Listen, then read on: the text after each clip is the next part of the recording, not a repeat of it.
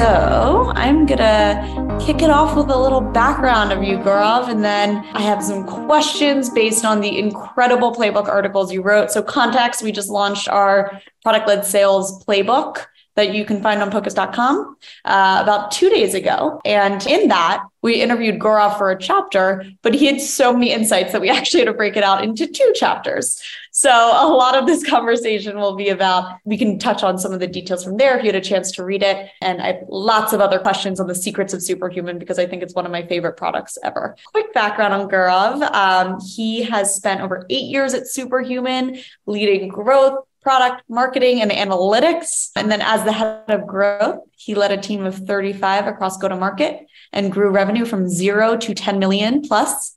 And while leading product and marketing, he grew team revenue over 300% year over year. And as head of analytics, he built a data science team to support the entire company. And now he's advising Superhuman as well as other startups on all things, sounds like product-led growth, analytics, go-to-market, all of those good things. So really excited for you to be here. Anything I missed on your intro, Gaurav? I think you did a really great job there. Thank you. I'm based in San Francisco. I am born and raised in the UK, hence my accent. I have a little one at home who I'm absolutely obsessed with. And yeah, I'm just really interested in all things growth. So that spans the range from marketing through product, through analytics, through sales, really anything that grows companies, businesses, products, with a core focus on just bringing great experiences to more and more people in the world. So that's kind of like my core intrinsic motivation when it comes to growth. And hopefully that resonates with a lot of people here as well. I love it. The first thing I want to touch on is maybe some of you have seen, because I've read this article a bunch of times, but Superhuman, you came out with an article and kind of metrics and leading indicators for product market fit. And product market fit for startups is kind of this like arbitrary thing. It's like, how do I know I have product market fit? And you came in with a clear, measurable goal, which it sounds like you're very data-driven for every approach you take. So I'd love to start out with just how you came up with these, what those metrics are, how you came up with leading indicators of product market fit, and any perspectives there. As an analytics leader, I maybe it's counterintuitive that I'm an advocate for being data informed as opposed to data driven as the data person. But I think it's really important to look at and use data as a huge part of your decision making, but not the only part, and certainly not the driver necessarily. You have to have good intuitions. You have to have good first principle belief and logic as to what you think the right next step should be. And, at best, maybe data would be 60 to 70% of a given important business decision. It could be as low as 20% of a decision, with 80% being gut instinct and logic, first principles reasoning. And the reason I bring that up is because when it comes to product market fit, honestly, a ton of it is that intuitive gut feeling. And I'll share a little bit about how we think about both the data side, those leading indicators that you mentioned, as well as some of the supplemental intuitions that it's really important, I think, to develop that sort of innate sense for. So product market fit, what's product market fit? It's been written about a lot in Silicon Valley and in tech. I think Paul Graham wrote, a seminal essay on the topic. I think Mark Andreessen built on that thinking. They both sort of said the same thing, which is like product market fit is the only important thing for a startup at the beginning. Getting to product market fit should be the only focus. It should precede any form of growth work of trying to scale. If you do not have product market fit, any attempts to grow will be futile. You need to figure out how you solve your customers' problems. You need to make sure that your product therefore fits into the market, also that the market is sufficiently big. If you do not have product market fit, then you need to keep changing the core product or iterating or going after different people until you do find product market fit. Now, a lot was written conceptually about this, but there wasn't a super great way of frameworkizing it or formalizing how you measure that. And so what we did in early days Superhuman was recognize that it's going to take some time, if we're building the fastest and best email experience in the world, for us to reach product market fit. And we need to measure it as we go and understand how close or far away are we. There were some early thoughts and some early frameworks put together. Sean Ellis, who led product and growth over at Dropbox and is kind of well-known in the growth industry, initially posed this idea of asking customers a question, particularly customers who have experienced the core value of your product. So they have gotten past the activation or aha moment, asking them the question, how disappointed would you be if you could not use the product tomorrow? And giving them 3 choices: not disappointed, somewhat disappointed, and very disappointed. And he puts forward this idea that the percentage of users who are in your ICP, we'll talk a little bit more about ICPs later, I imagine, the percentage that say that they would be very disappointed should be 40% or more. If you're at that benchmark, then you're at product market fit, at least with those users, that persona. If you're below that percentage, you don't have product market fit. Your users don't care enough about the product such that they would be disappointed if it went away tomorrow. So really early days Superhuman, literally one morning I was like, we need to have some measure of these things. So I put together a type form, set up an automation that emailed customers that had gotten past the aha moment. So it was around week 2 of that journey. And it emailed customers with a link to the type form. The type form included this very disappointed question. There are other questions in there like NPS and qualitative, tell me why you answered that type questions. But at the end of the day, what we really care about is keeping a track of that percentage very disappointed score and to continually measure it, because product market fit is something you can attain. It's also something you can slide out of if the market moves or if your product no longer meets the needs of the evolved customer profile. And so we keep measuring it. We measure it to this very day, and we also segment it by different types of customer as well. So that's like the key indicator. That's the key sort of measure of product market fit. I can also talk a little bit more if interesting, Alexa, let me know about some even more leading indicators, kind of engagement metrics, those sorts of things. But I will just quickly share what's the sort of more qualitative half of product market fit. Because with companies I speak to, sometimes they have the quantitative version of product market fit, but the founders don't feel it. And that's really important. The feeling that we reflected on was this idea that the market is pulling the product out of your hands faster than you can build it. They're literally ripping it out of your arms and you're struggling to keep up with building. That's an intuitive feeling that you should have at the same time as seeing 40% or more very disappointed. If you have both of those, then you definitely have product market fit. I'll pause there. I realize that maybe I could talk more about metrics and leading indicators, but I'm seeing a bunch of questions come in the chat, so I'm happy to bounce it back. Yeah, I really appreciate the concept that it's qualitative and quantitative. Also, that what Sandy posted, it's not one and done. I think a lot of people are like, we reached product market fit, now everything is great. And what does product market fit even mean? And to me, there's different types of product market fit. Like as you keep growing, maybe you want to expand internationally. Do you have product market fit there? Or maybe you want to launch a new feature set. Do you have product market fit there? And I think of it as a continuous evolution of what product market fit is in your organization.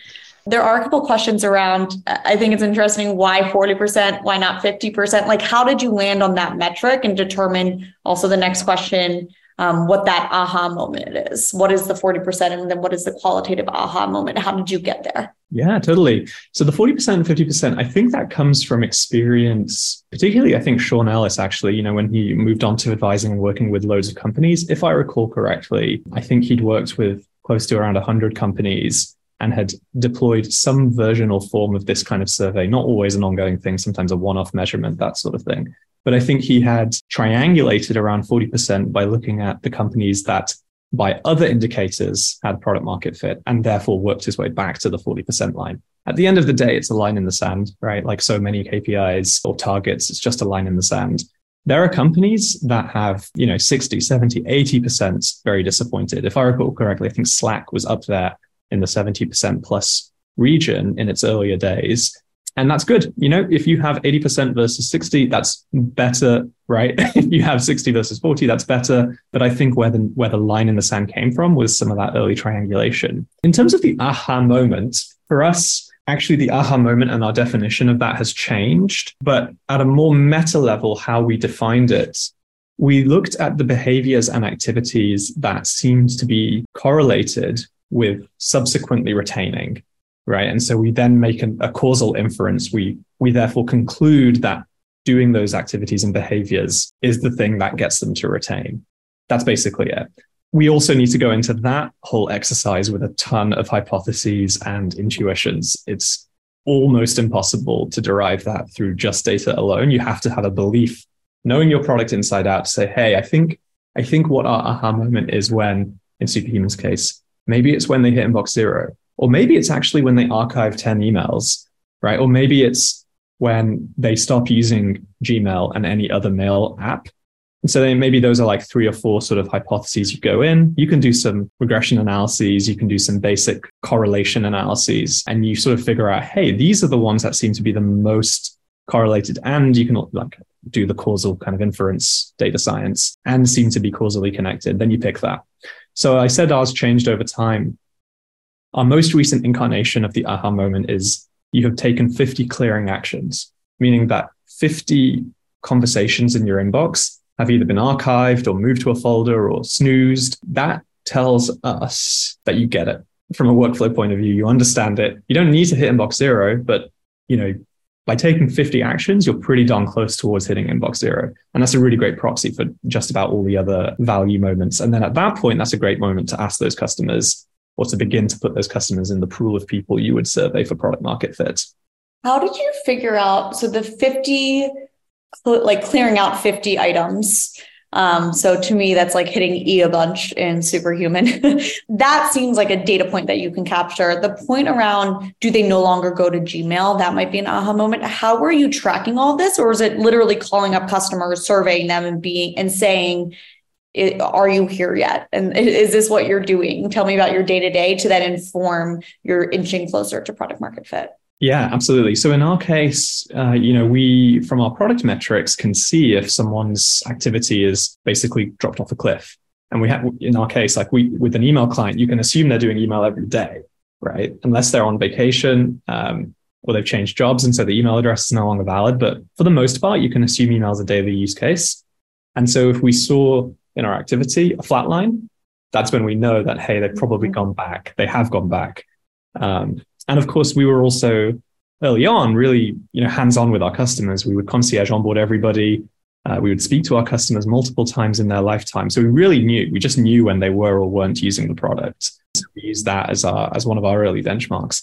And then over time, that, like I said, has evolved. It's more about these days clearing actions, understanding the workflow, kind of getting it as a more direct indicator of understanding the core essence of the product's value. And then all the other stuff can come later, right? Migrating off previous tools, installing various apps on mobile devices, like all that stuff can happen later on. I know you mentioned the human-led onboarding. I loved that experience of having someone do the concierge onboarding for you. I'm curious how you think about that and how you scale that over time. I think there was a bit on this in the Focus playbook that if folks are interested, I think maybe has a bit more detail, maybe some more numbers. I think the basic premise is this: when you're beginning to build your product, the most valuable thing that you can do right at the start is talk to your customers. And to talk to them ideally while they're using your product. Because if you just, if you do user studies or focus groups, you're going to hear a bunch of nonsense that's not actually to do with your product being used there and then. And onboarding is one of the best moments. In fact, it's like the richest point in a customer's journey to see if they get it, to understand what their pain points are, to see how the product is kind of bringing them closer to value. And for us, the onboarding was this opportunity to get a customer to reach value within 30 minutes or less, as defined by they say, I love it, or they hit inbox 0, or something happens, then you walk away from the onboarding as the person leading it with a feeling that, yeah, they got it. And that was great. So super early on, the reason for onboarding was help users get to value, but also from the company's side, see all the bugs, capture all the feature requests, build the rapport and the sort of human connection such that the customer will come back and email you when they encounter a bug rather than just churning. They'll feel good about the company even if they do eventually churn. So brand building. And also crucially taking billing details. I mean, candidly, early on, the onboarding was an opportunity to say, hey, here's this thing you've never paid for your entire life. We're now going to charge you $30 a month for it. But I am a human and I am right here. And it's really hard to tell me no at this moment in time. So please put your credit card details right here and let's go. It's going to be awesome. So, I mean, honestly, there were like 5 or 6 things that we were doing early on in the onboarding, and it was a convenient tool to accomplish basically all of it. One more off-topic question, and then I'll get back to on-topic. These onboarding specialists almost feel like unicorn superheroes because what you're telling me is they're product experts, they're teachers, and they're sellers who can ask you for money. Like, where did you find how do you even build a team like that? I'm wondering, let's see if I can embarrass Keon one more time, because Keon was an onboarding specialist at Superhuman and is absolutely phenomenal at that. Keon worked in Apple, in an Apple retail environment, helping people with arguably this very same use case. It's kind of selling as well as product discovery, product expert, and then at startups afterwards, kind of understanding the sort of pace and energy of a startup environment, understanding customers, understanding products. That being said, I can generalize and share. Well, first of all, I agree with you. Yes, onboarding specialists are unicorns. They straddle sales, success, customer support, implementation. They have to be really good at like 4, maybe 5 customer-facing disciplines in order to succeed. We found some really great people from that customer-facing operations-y sort of world that I kind of just described. Teaching was an incredible source of really amazing teammates, people who'd basically been in front of, 30 unruly kids, in the classroom, are amazing at deeply understanding material, figuring out what's working and what's not working with the audience, and conveying that information such that they get it in a 30-minute block. Not a 30-minute onboarding is basically a lesson. So teachers were quite excellent at the role, and also really good from an energy and kind of, you want to sort of spend time with them point of view. And then across different parts of customer facing roles. So, we had excellent support people, customer success people, account managers or implementation folks. Like there have been lots of ways to find success in that role from different walks of life. Really funny you mentioned that. We have 3 folks on the POCUS team that came from a teaching background, and the person at POCUS who is helping customers get to value the most has a teacher background. So it's we love that background also. So that's a really fun anecdote. So I thought it would be helpful maybe to share a little bit about the scaling process. Yeah. At a certain point in time, as the founding team, you need to be able to scale certain motions that you're doing. When it comes to onboarding and talking to your customers, really there's this critical consideration that I think should precede any decision to scale, which is, do we have the R&D resources? Do we have the engineers, designers, product managers to devote to onboarding as a means to scaling? Or do we need to continue to put that resource towards the core product? And we're still actually in a pretty early stage of the company where we need to learn from our customers, capture bugs, build brands, help customers reach value. If the product that you're building is relatively simple and you've built the core product and now you have the resources to put towards onboarding, then put the resources towards onboarding. It will help you scale, and it is a value add way of spending R&D resources. That's not to say, it's a binary choice between concierge and not concierge. I mean, Apple, again, is a great example of a company that builds incredible products, but also invests a lot in their human-led experiences. You walk into any Apple store around the world and you have an incredibly well-informed, helpful, kind, positive person who can help you through the user's journey. So they do both, right? It's not an either or. But they invest the right level in both axes of the customer experience. And I've always found that incredibly inspiring. I don't think it makes sense to think about it as just like you pick a lane and you charge down that lane forever and ignore the other lane. So yeah, you can kind of automate your onboarding, but still have the human-led implementation to help customers get to that 10x value, which is really, really hard to do otherwise. In our case, like I said, we had a huge surface area, huge amount of stuff to build on the core product side. And so it is entirely possible to scale onboarding a surprising amount, as long as you can work on the efficiencies and make sure that, you're equipping the onboarding team with enough tools and automation such that they are able to be successful with each and every customer inside of a short amount of time.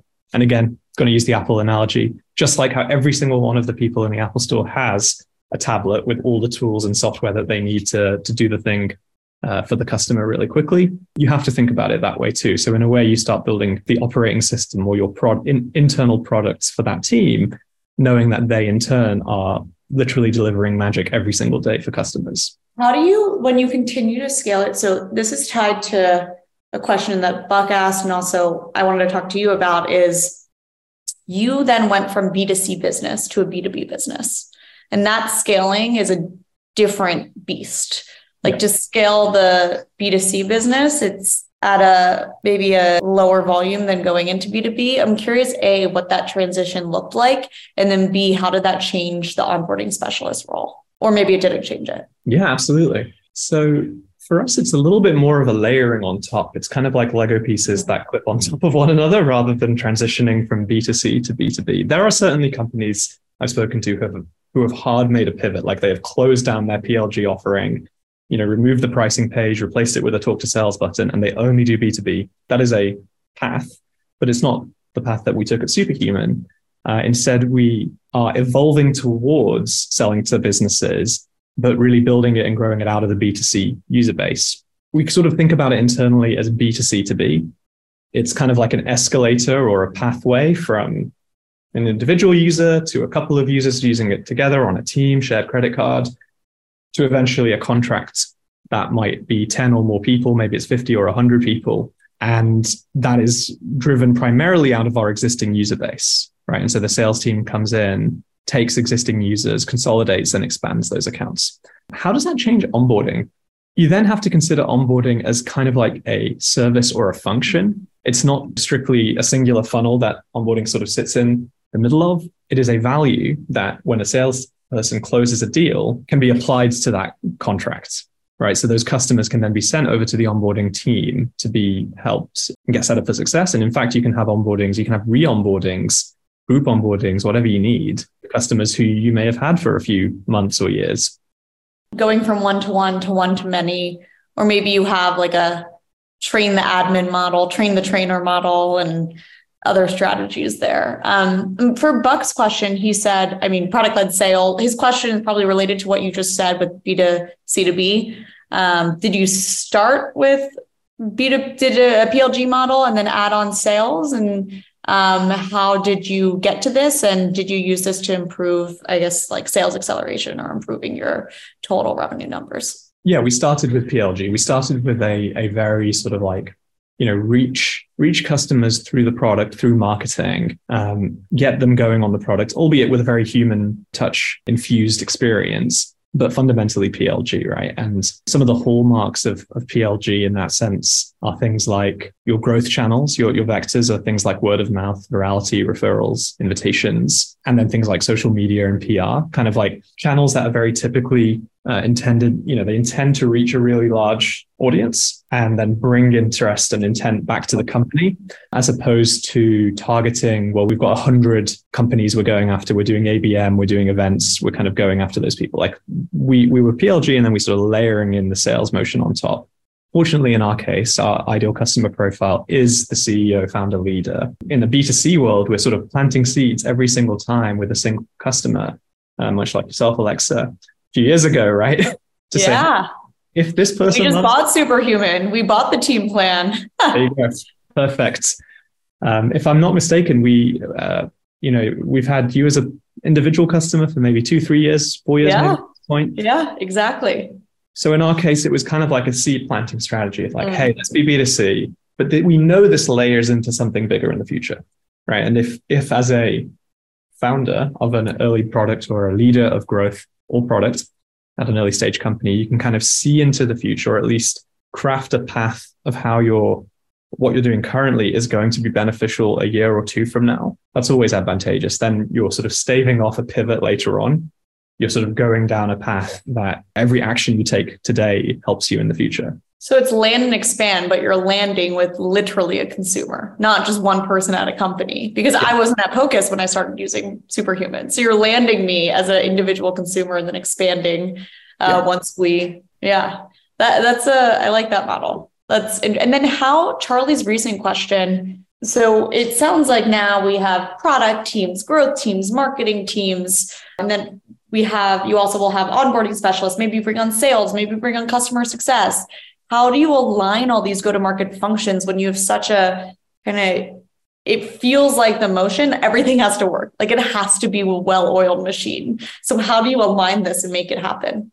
Yeah, I think this is the challenge of any customer leader or any go-to-market leader of any company, quite honestly. There's a continuous need to look at all your go-to-market functions, starting with maybe the people who engage, like in the marketing team, with prospects who are not yet customers, all the way through to, if you have a sales team, maybe it's your BDR, SDR, AE, AM, CSM crew. And then on the more B2C side, your implementation or onboarding team, and then your support team, right? So right there, you've got 6 or 7 sort of possible functions and units. Again, at a meta level, I think you have to constantly take a look at those at least once a quarter and say, strategy wise, in terms of what the customer's experience is, do we cover the customer journey in all the key and critical points? Do we have people or delivering experiences at all of the moments that matter? That's the first step. Indeed, the first step is, what are all the moments that matter? The second step is, do we have people covering those moments?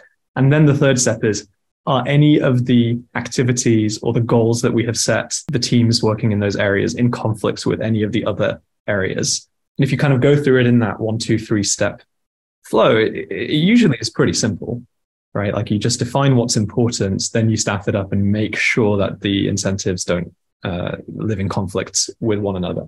But what does that imply? It means that as your business grows and as you explore new go-to-market motions, you're constantly reevaluating this thing. You're constantly changing the charter or the responsibilities of a team. You might change the comp plan. You might have a comp plan one quarter and get rid of it the next quarter because it's no longer serving the needs of the business or the customer flow. And so you just have to be okay with that level of flexibility and change, both as a leader and indeed as someone on teams.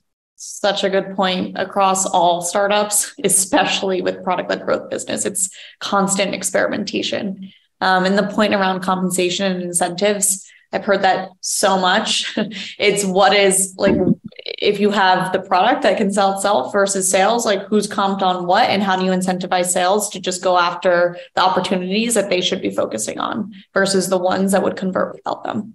Right. So that makes a ton of sense. Alex's question is a good one. Based on what we're talking about, you started out with B2C or PLG motion, which is still seems on fire. I feel like everyone I talk to is constantly checking out Superhuman or signing up or tweeting about all the reasons they love it.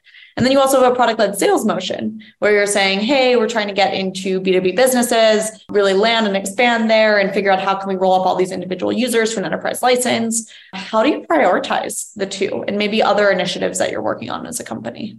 The really, really basic answer is, where is the highest impact for effort, right? Mm-hmm. And if it seems like the highest impact for effort is going to be more on the PLG growth product side, driven by a PM and a pod of engineers, designers, and analysts, that's where the resource and priority then goes. But if it seems like the ROI is higher on the PLS side, I think that can in turn break down into product investment to make the sort of teams offering better. It can be more go-to-market operations, RevOps type work to set up the tooling and environment and information flow for those teams. Or it could be the sales leadership or the customer success leadership to define playbooks and come up with workflows. If that's where the ROI seems highest, then you put your chips in that basket. And again, that changes. It changes quite frequently. We've had whole quarters where we do a lot of PLG type stuff that grows teams, things in the products, virality flows, invite hooks, all that kind of stuff. And we've had entire quarters where the bulk of focus has been, well, let's build the core team offering out a little bit more and let's empower our go-to-market teams to sell that. And, put marketing pages up that describe the value and really connect the dots end to end. I think you have to be flexible at a sort of senior leadership level to understand, well, what do we need to do? Where's the ROI the highest? And sort of, put your efforts in one or the other area.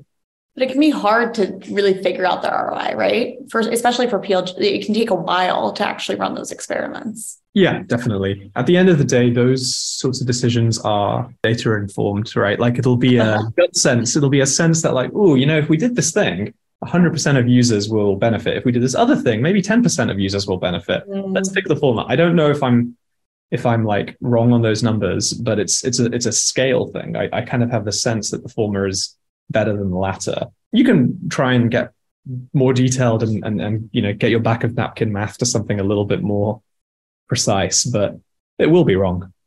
Right? So it has to be. That you're telling me that we should be data informed instead of data driven. And that is my biggest takeaway from today. Someone as analytical and data focused as you. That is such a good takeaway that I think some companies can get in analysis paralysis of, well, what is the exact correlation between this initiative and the exact dollars that it turned out? And it's hard to do that, especially in the early days, and especially when you're early days of setting up a new function or a new growth plan and trying to constantly experiment to figure out what the exact ROI is. Yeah, I think that's absolutely true. Super hard to do that early days. You don't have enough data. The sample size is too small. You don't have enough time or resources. And what's also hard is to push back against the habit in a later stage company, which is everyone's desire for precision and desire for a clear, like, I need to see the impact of this initiative on the bottom line. It's like, well, it doesn't work like that. I'm sorry. Actually, it's these three initiatives together that move the needle. These things compound on one another. 4 out of 5 of these initiatives won't really do anything, but they're critical infrastructure to make the 5th one successful. So there's sort of also a need to push back and say, hey, actually, we have to be a little bit more startup-y here. We need to be a little bit more scrappy and go with a strong belief that this is going to be impactful. Speaking of early days, I want to make sure I'm not missing any questions. There were 2 earlier on. One was, what is a large enough user base so that the product market fit of 40% ratio is significant?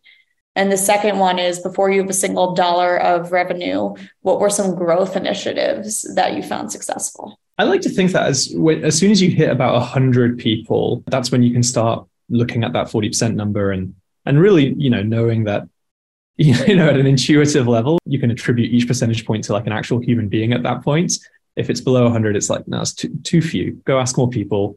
And if you can't ask more people, if you're selling in a space where there aren't enough buyers, maybe there's literally only 78 companies, right, that you're targeting, then go and talk to the people. Don't ask them a survey question and try and get all KPIs about it. Just speak to them for half an hour each and you'll probably have a good sense. But yeah, I like to say 100, but like the more data you get, the better.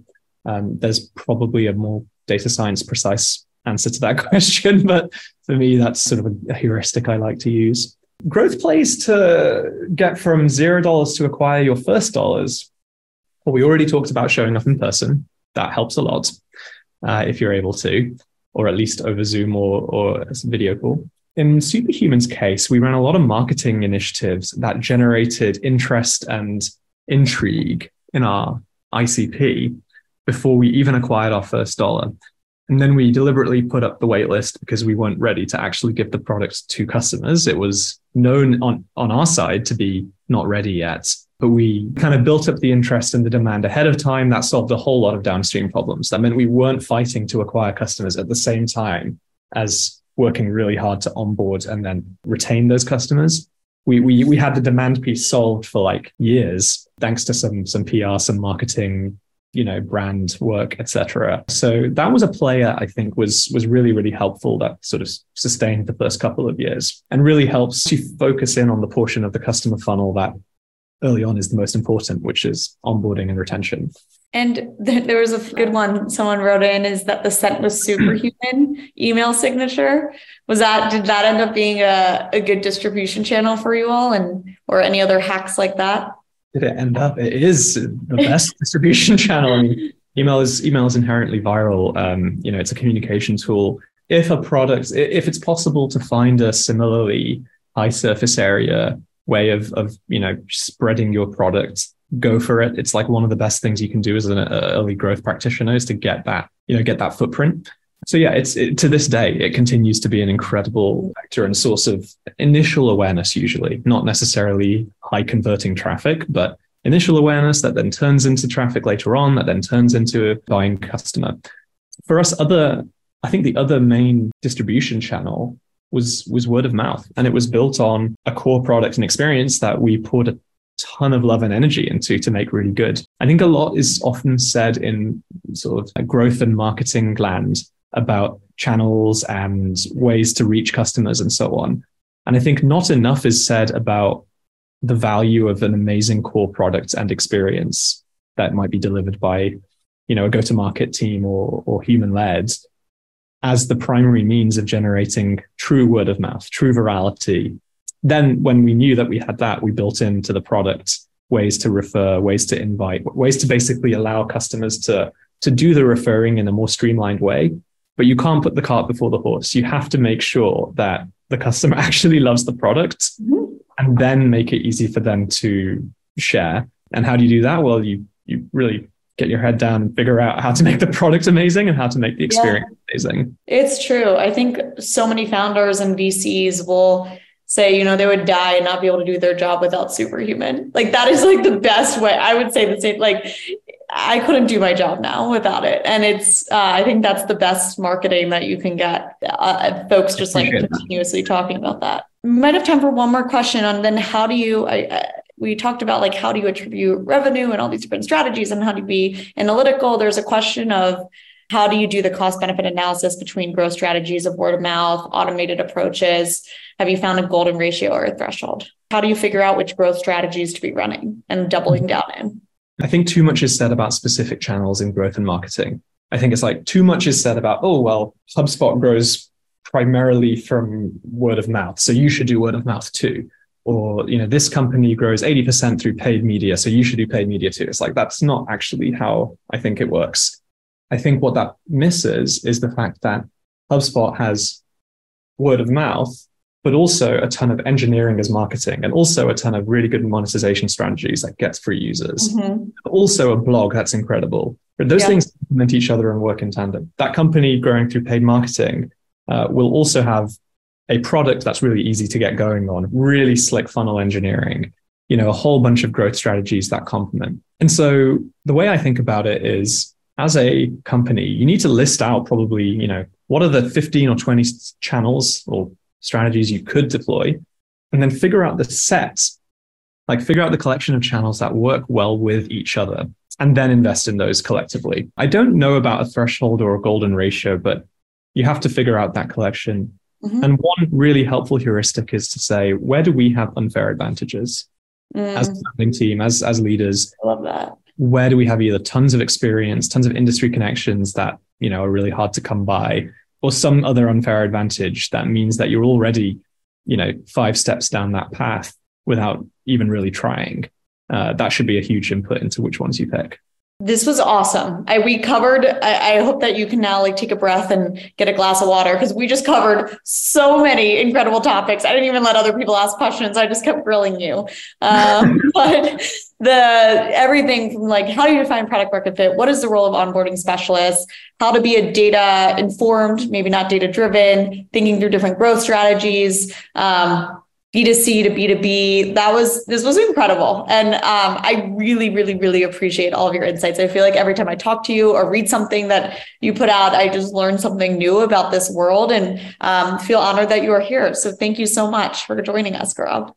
Thank you. Really appreciate it. I'm flattered. Thank you so much for putting this on, Alexa and team.